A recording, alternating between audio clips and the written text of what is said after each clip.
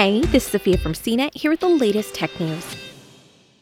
Google's parent company Alphabet faced a barrage of withering complaints at its annual meeting on Wednesday, as shareholders slammed the tech giant over its efforts in human rights, combating misinformation, and establishing whistleblower protections.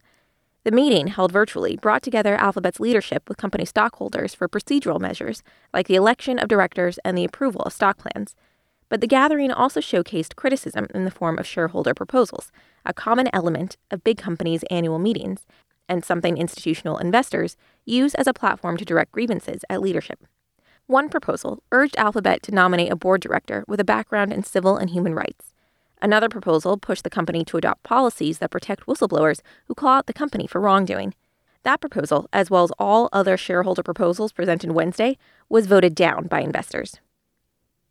Alphabet's meeting comes as the company faces threats on several fronts. The company is the target of 3 major antitrust lawsuits, including a landmark case by the U.S. Department of Justice and another complaint from a bipartisan coalition of states. Google has also been dealing with chaos in its artificial intelligence unit for months. In December, Timnit Gebru, one of the few prominent black women in the field, announced on Twitter that she had been fired over a research paper that called out risks for bias in AI, including in systems used by Google's search engine. The fallout from that led to Google's firing of Margaret Mitchell, who co-led the company's ethical AI unit with Gebru, after an investigation over data security. Sami Bengio, who managed Gebru and Mitchell and voiced support for them, resigned in April. Shareholders brought up the controversy involving Gebru's exit in the proposal on whistleblower protections.